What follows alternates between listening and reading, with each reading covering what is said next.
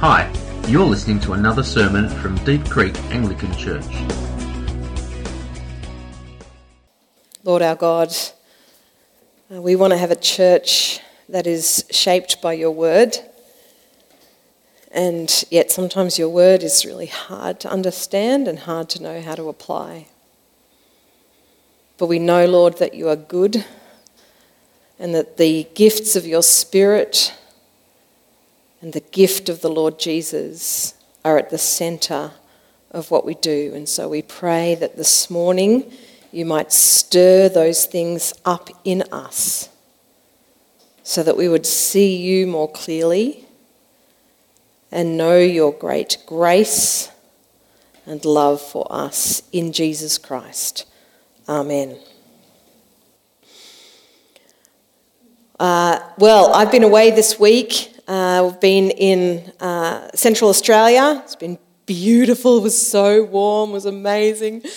And yet grumbling along in the background. If I can get you to head back into that for me there, Jackie. Can you just check that the slides are going to work for me? There we go. Grumbling along in the background has been this. This is Andrew Thorburn and Guy Mason from service at the Anglican Church City on a Hill in Melbourne. And unless you've been under a rock, you'll know that Andrew Thorburn was appointed the chairperson of Essendon Football Club, and then because of his role as the chairperson of the board or a warden at City on a Hill Church, then he resigned from that position. The issue that has been raised because of Thorburn's appointment is, of course, how the world and the church interact, and particularly on matters of inclusion and diversity.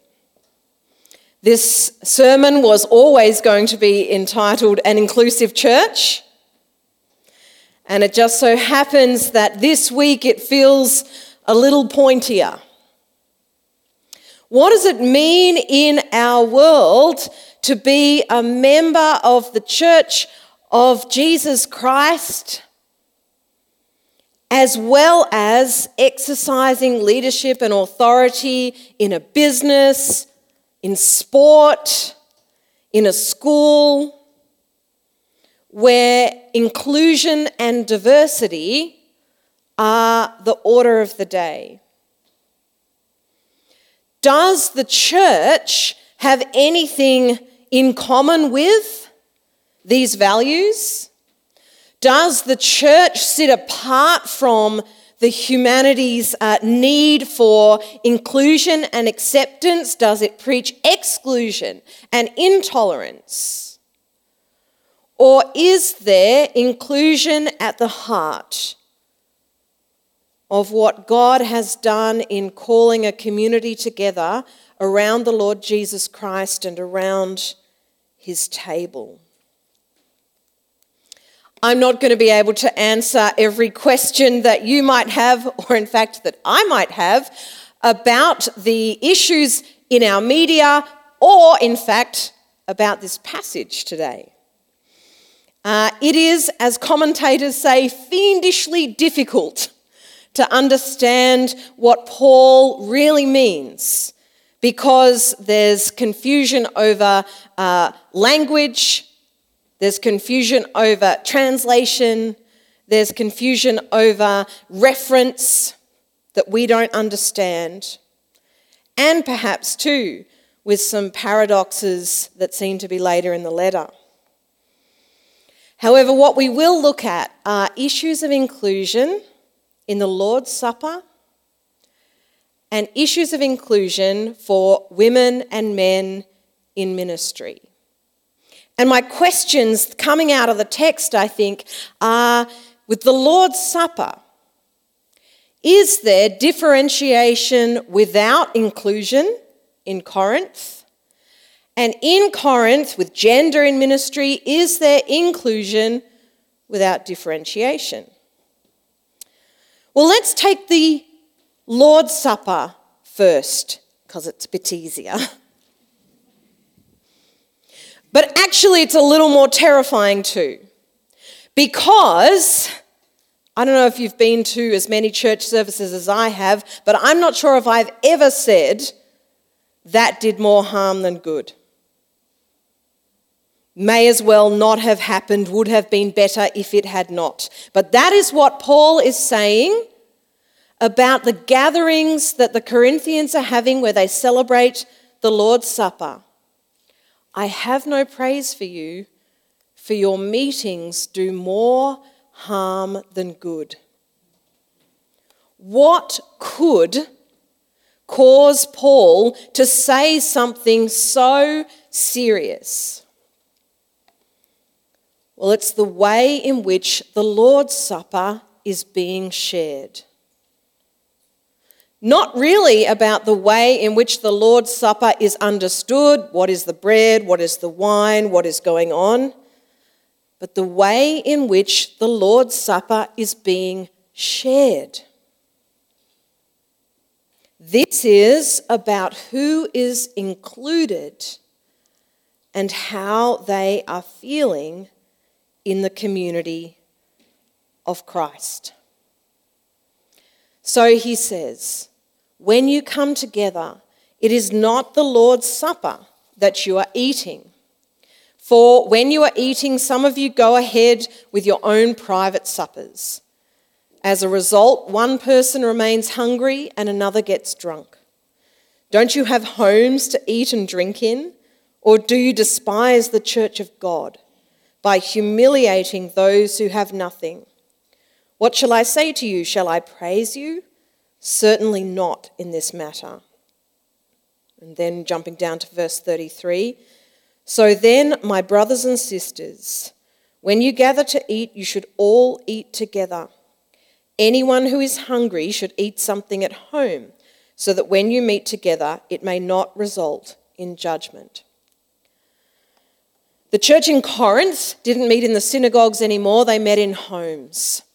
And when they shared communion or the Lord's Supper, and the Apostle Paul has gone through what they would usually use in describing the Lord's Supper, I received from the Lord what I also passed on to you, and that we use today in our Anglican liturgy.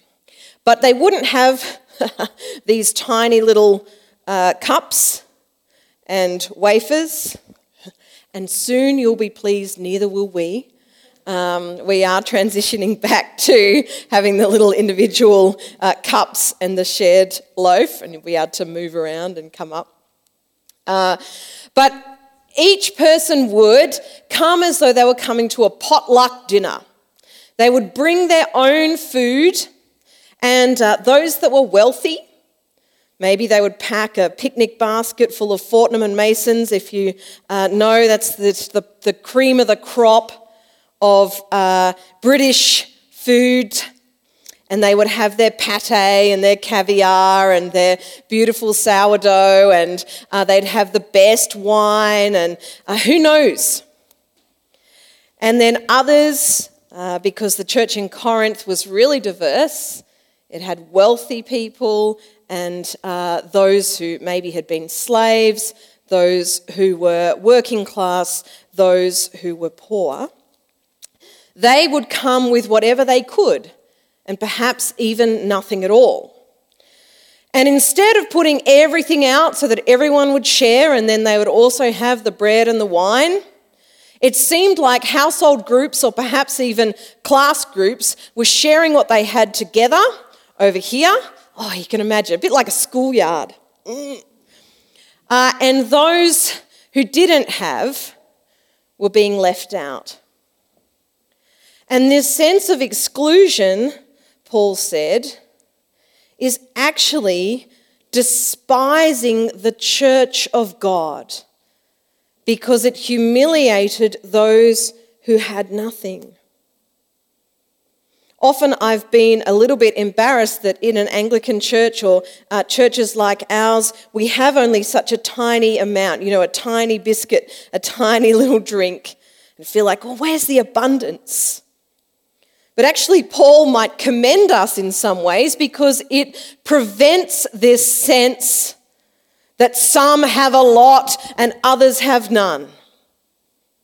It keeps the focus on what Paul wanted the Corinthians to do, and that was that all are included equally around the table of Jesus.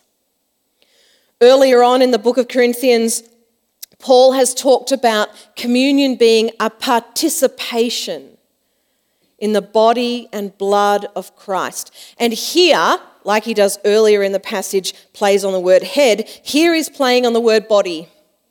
So in having communion, you are experiencing union with the body and blood of Christ. We as Anglicans, Protestants, don't believe that Jesus is on the table somehow in the bread and wine, but we do believe that he is at the table with us in this meal. That it is not simply a meal of remembrance, but it is a meal of participation, of union, of unity with Jesus. But the body of Jesus, Paul is saying, is not simply being unified or participating in Christ's death and resurrection. It's participating with the full community. This is the body of Christ. And so if you eat the supper in a way that ignores your brothers and sisters, and somehow by what you're doing denies their participation, then you are sinning against the body and blood of the Lord. So Paul would say that differences in class and wealth from the world will be present in the church, and we hope they are. We want diversity of background. We want diversity of employment. We want diversity in socioeconomic status. But these differences in class and wealth must be managed and expressed so that the unity of the body of Christ is protected. This is no different to the way in which we manage and express our rights and our freedoms in the world. We in the body of Christ, if we have a lot, do not consider all that lot ours to be grasped, but instead we share. Instead, we do not take everything that we could. We do not even live to the standard, perhaps, that we could afford, in order that others may not be humiliated, but may know themselves to equally be welcome at the table of the Lord, sharing in his body and blood, knowing his love, knowing his forgiveness. So the Lord's Supper meal is the place for this unity with each other and union with Christ to be experienced most powerfully. We get all the feels in worship, in music. Maybe if you're at a church that had an even better LCD screen at the back, then it'd be even more, and the lights and the But Paul is saying the power here is in a meal, the table, the sharing, the unity, the participation in Jesus together. And so if you ignore or exclude others at the table, you're actually harming the body of Christ. Both the community and in some ways, because the community is part of Christ, you are acting against the body and blood of the Lord. And so he actually speaks of judgment being present in the Corinthian church. And it's an outworking of what Pedram spoke about last week when he said the people of Israel were baptized in Moses and they were together, but still some of them died in the wilderness. They experienced the Lord's judgment. Paul is saying, in the church in Corinth, many are weak and sick, and a number of you have fallen asleep, that is, died. And I want you, he says, to know that sometimes when there is sickness or death in the body of Christ, it is a warning and a discipline that something is off. Something is not right. He's not saying that all sickness is that, all death is that. Everybody dies. Everybody becomes sick. But in this case, the Corinthians were meant to open their eyes to the potential that something was wrong and that the Lord was disciplining them.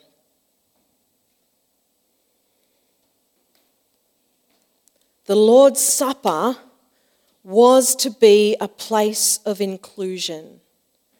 Yes, there was differentiation in the church. There always would be, and we want there to be. But at the Lord's Supper, this differentiation must not lead to exclusion. But what about women and men in ministry? Here I think the question is there inclusion without differentiation?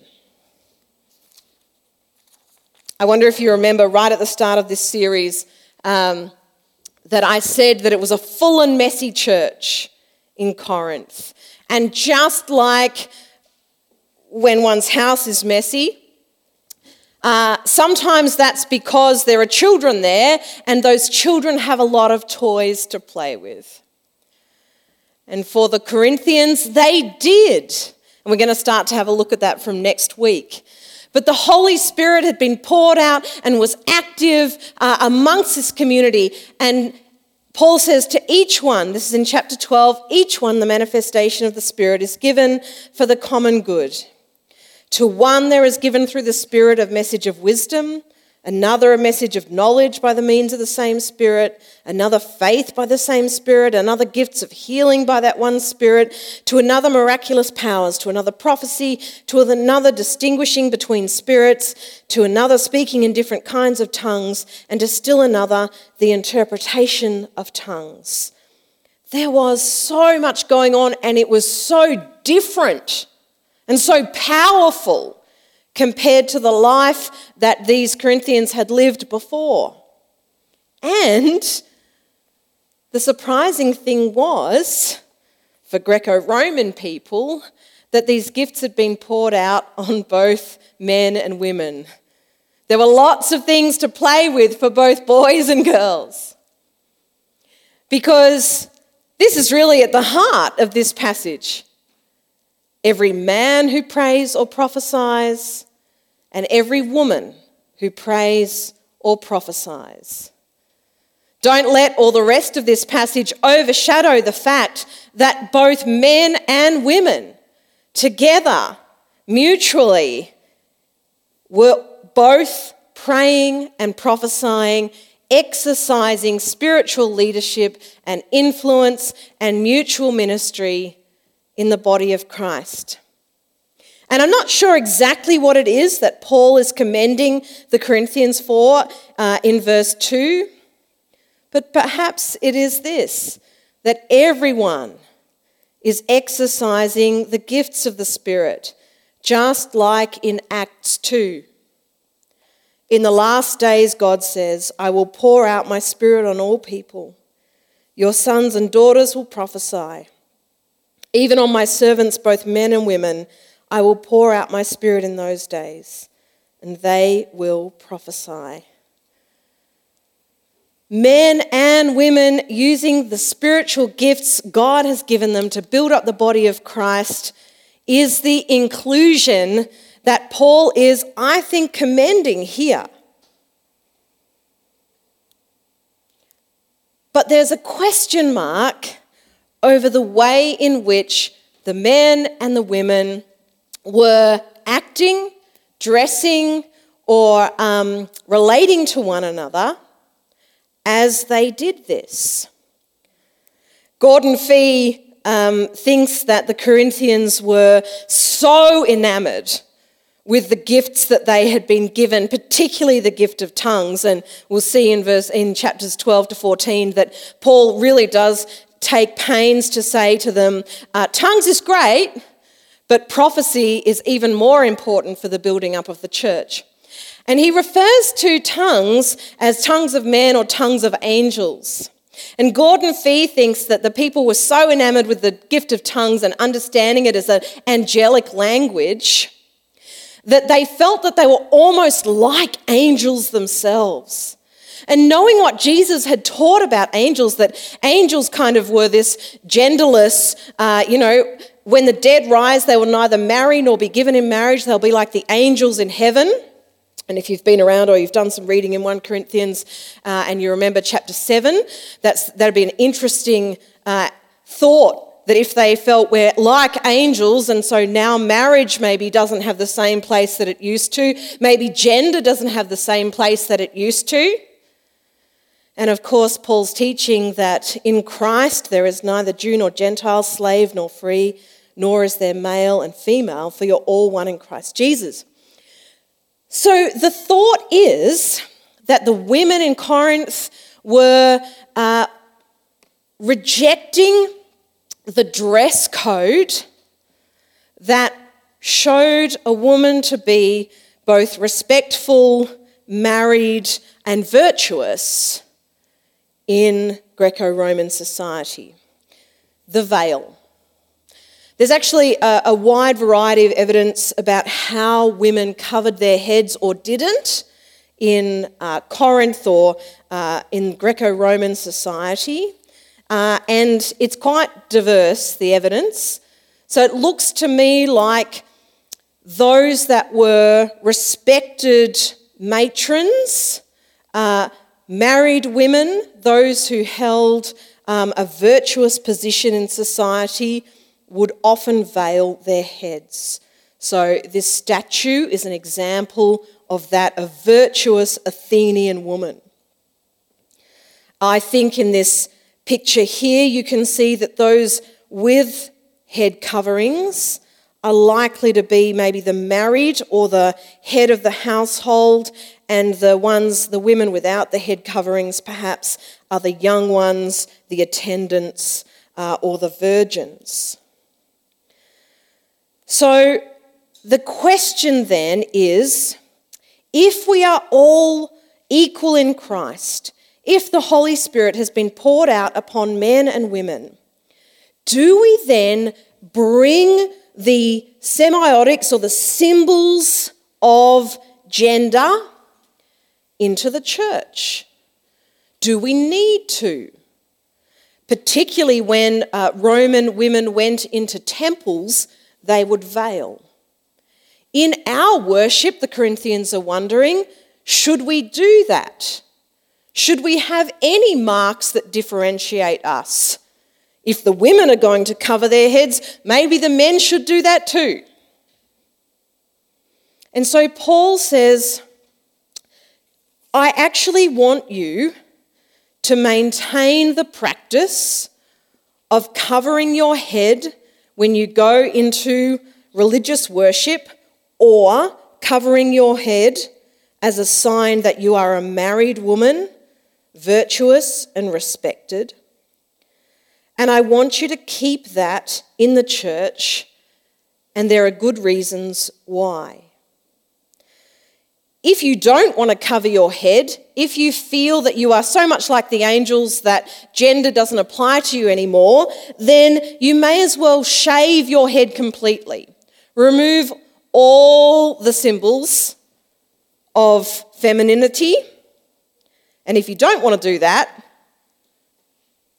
you're still acting like a woman, please cover your head.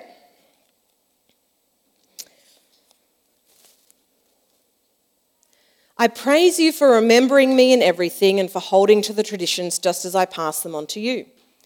But I want you to realise that the head of every man is Christ, and the head of the woman is man, and the head of Christ is God. Every man who prays or prophesies with his head covered dishonours his head. But every woman who prays or prophesies with her head uncovered dishonours her head. It is the same as having her head shaved. For if a woman does not cover her head, she might as well have her hair cut off. But if it is a disgrace for a woman to have her hair cut off or her head shaved, then she should cover her head. This is notoriously difficult, not just to understand, but of course to easily apply to ongoing generations. What do you do if you say that this is about men looking like men and women looking like women? It is a fool's errand to try and list what that needs to look like in the church. I wore pants on purpose today, but they're not men's pants. You wouldn't say that just because I'm wearing these pants, I'm not dressed like a woman. Similarly, I have long hair. But if I was born in Africa, if I was of African descent, I wouldn't be able to grow long hair like this. So clearly, there is principles at stake that cannot be put into examples that will be enduring either across time or across culture. A man may not choose to wear a skirt up here on the stage in Melbourne, but he might in Scotland or Fiji. He might wear a full robe in the Middle East. So I think that this is probably it's not worth trying to say men need to wear like this, women need to wear like this. And in fact, there may be more going on about respect, about virtue, than there is about signs of what's a man and what's a woman. I think that this might be about order, mutuality, and respect as much as it is about gender. I tell you why. When Paul says, I want you to realise that the head of every man is Christ, and I left out the middle bit, and the head of Christ is God, this is language that he has already started to use in chapter 8, and he continues to use in chapter 15 about the different roles in salvation and creation that the Father and the Son, or God and the Christ, the Messiah, have. There is nothing wrong, he wants to say to the Corinthians, in having order and differentiation, even different roles within the body of Christ, because God himself functions in that way with creation and salvation. So, in chapter 8, he says, there is no God but one, the Father, from whom all things came and for whom we live. And there is but one Lord Jesus Christ, through whom all things came and through whom we live. He is making a distinction, a differentiation between what the Father did in creation, from whom all things came, and what Christ did in creation, through whom. That's the kind of Colossians and Philippians language.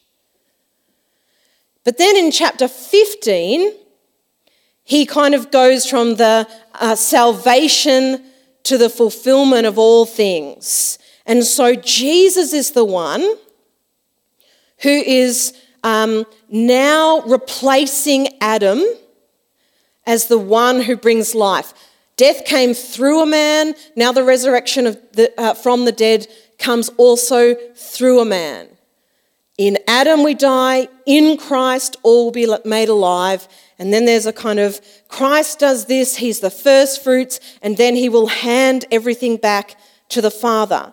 Not because the Son is different in essence or eternally subordinate to the Father, but because each of them are playing a part in bringing salvation and fullness to the world. And so I think that whatever is happening in this very difficult sentence, it is something to do with the differences in what Christ the Messiah and God do in creation and in relationship with one another. So Christ is the head of man in the sense that, as in Adam all die, so in Christ all will be made alive. He is the one, the source of all life for humanity. But Christ himself, the Messiah, serves the Father. He did not consider equality with God something to be grasped, but instead took the nature of a servant. So the source or the preeminent one there is God the Father. Then for man and woman, man was created and woman was taken out of him. There is in the creation account an order. Man was created first, and then woman came as part of the fullness that was to be humanity.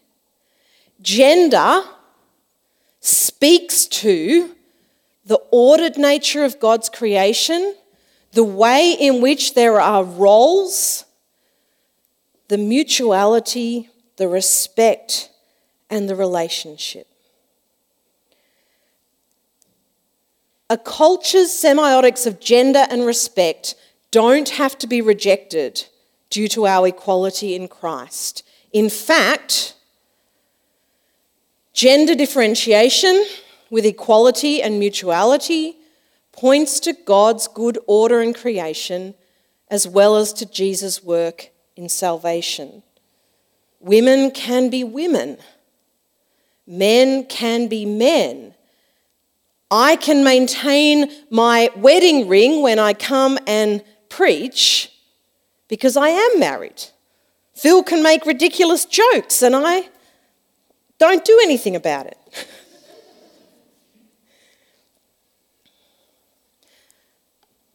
Is this, though, about women's subjugation? Because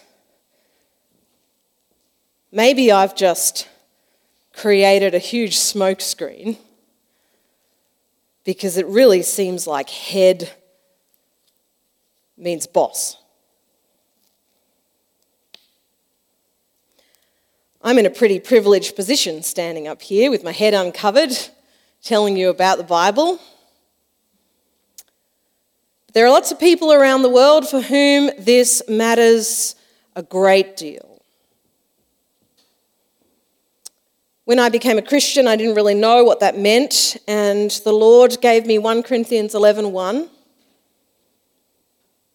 And he said, this is what it'll be to be a Christian. Imitate me then just as I imitate Christ. You're to imitate Christ, and you're going to live in such a way that people will imitate you. I didn't read on to verse 2, verse 3. What if I had?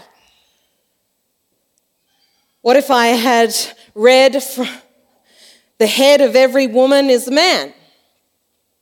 And that was one of the first things I learned from the scriptures.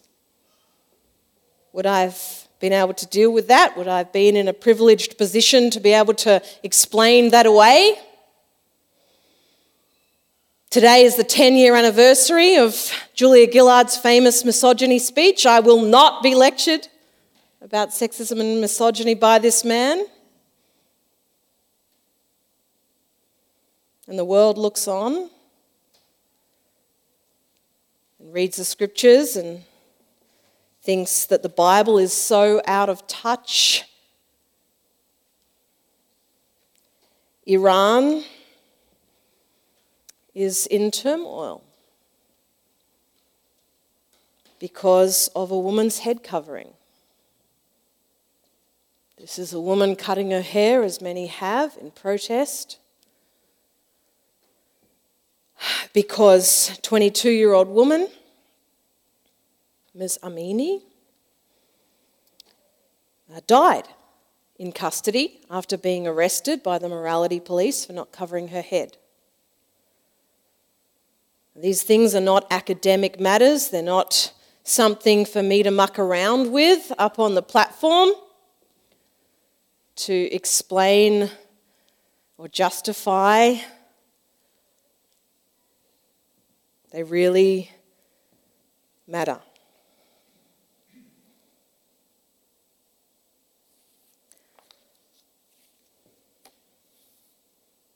Paul was not a misogynist. The Apostle Paul was actually radically equal in how he dealt with men and women. And I tell you this because it's in the passage. After talking about the order of creation and saying, man was made first, woman came from man, she was made for him. And in the Lord, woman is not independent of man, nor is man independent of woman. For as woman came from man, so also man is born of, and the Greek is just so, also man is through woman. Do you remember the froms and throughs? From the Father through Christ. Here Paul says, I understand we always talk about woman coming from man. But let's have a think about this. Men also come through women. There is a radical interdependence in the body of Christ between men and women. Woman did come from man, but now man comes through woman. You need each other. You are equally gifted. You don't have to become the other in order to minister. And if in your culture or even in your understanding of the Bible, the husband is the head of the wife, you do not need to overturn that for a woman to be able to serve and pray and prophesy in the church. All people are given the Holy Spirit. Each one, no matter background, no matter wealth, no matter gender, comes to the table and is gifted to build up the body of Christ. But more than that, this is actually a matter of choice for the woman. This is a very, very difficult verse to understand. But the language of authority here is not actually that this or is the covering is an authority from someone else over the woman. The only way Paul uses authority in 1 Corinthians is this authority that I have that I am laying down for the sake of other people. The woman chooses, in this context, to cover her head so that those gender and respect distinctions are maintained. But she does that in the same way as you or I lay down our rights, our freedoms for the sake of the gospel inside and outside the church. Because of the angels is almost impossible for us to understand. There are as many interpretations as there are interpreters. Perhaps it's just because there's the presence of the angels in worship and it's a choice for her of respect. Maybe it's something altogether different. There was a huge background of angelology in Jewish thinking that we don't understand. This is not about the state telling a woman that she is excluded, unclean, irresponsible, immoral if she doesn't cover her head. This is not about using women for political ends. This is about maintaining gender, knowing that you are included. You do not have to change. You do not have to flatten everything out. The Lord's Supper is differentiation without exclusion. Men and women in ministry, differentiation without exclusion. We're going to share the Lord's Supper in just a moment, but I probably feel more passionate about this than I want to let on, because I want there to be scope for us to be able to disagree and interpret some of these things differently. I would disagree with some of the things that happen at City on a Hill, but I stand with them as people who want to include people around the table of Jesus. I do. But for me, I think that men and women working together in ministry, exercising leadership, building up the body of Christ, being who they are in Christ, actually is a better world. When a male-based culture is reformed into a male and female-based culture, it presents a truer picture of the character of God, who created all people as his image bearers. This is what it means to share in communion together. All people, all backgrounds, all bank balances, men and women, with the Spirit poured out, sharing in the love and life of Christ. Amen.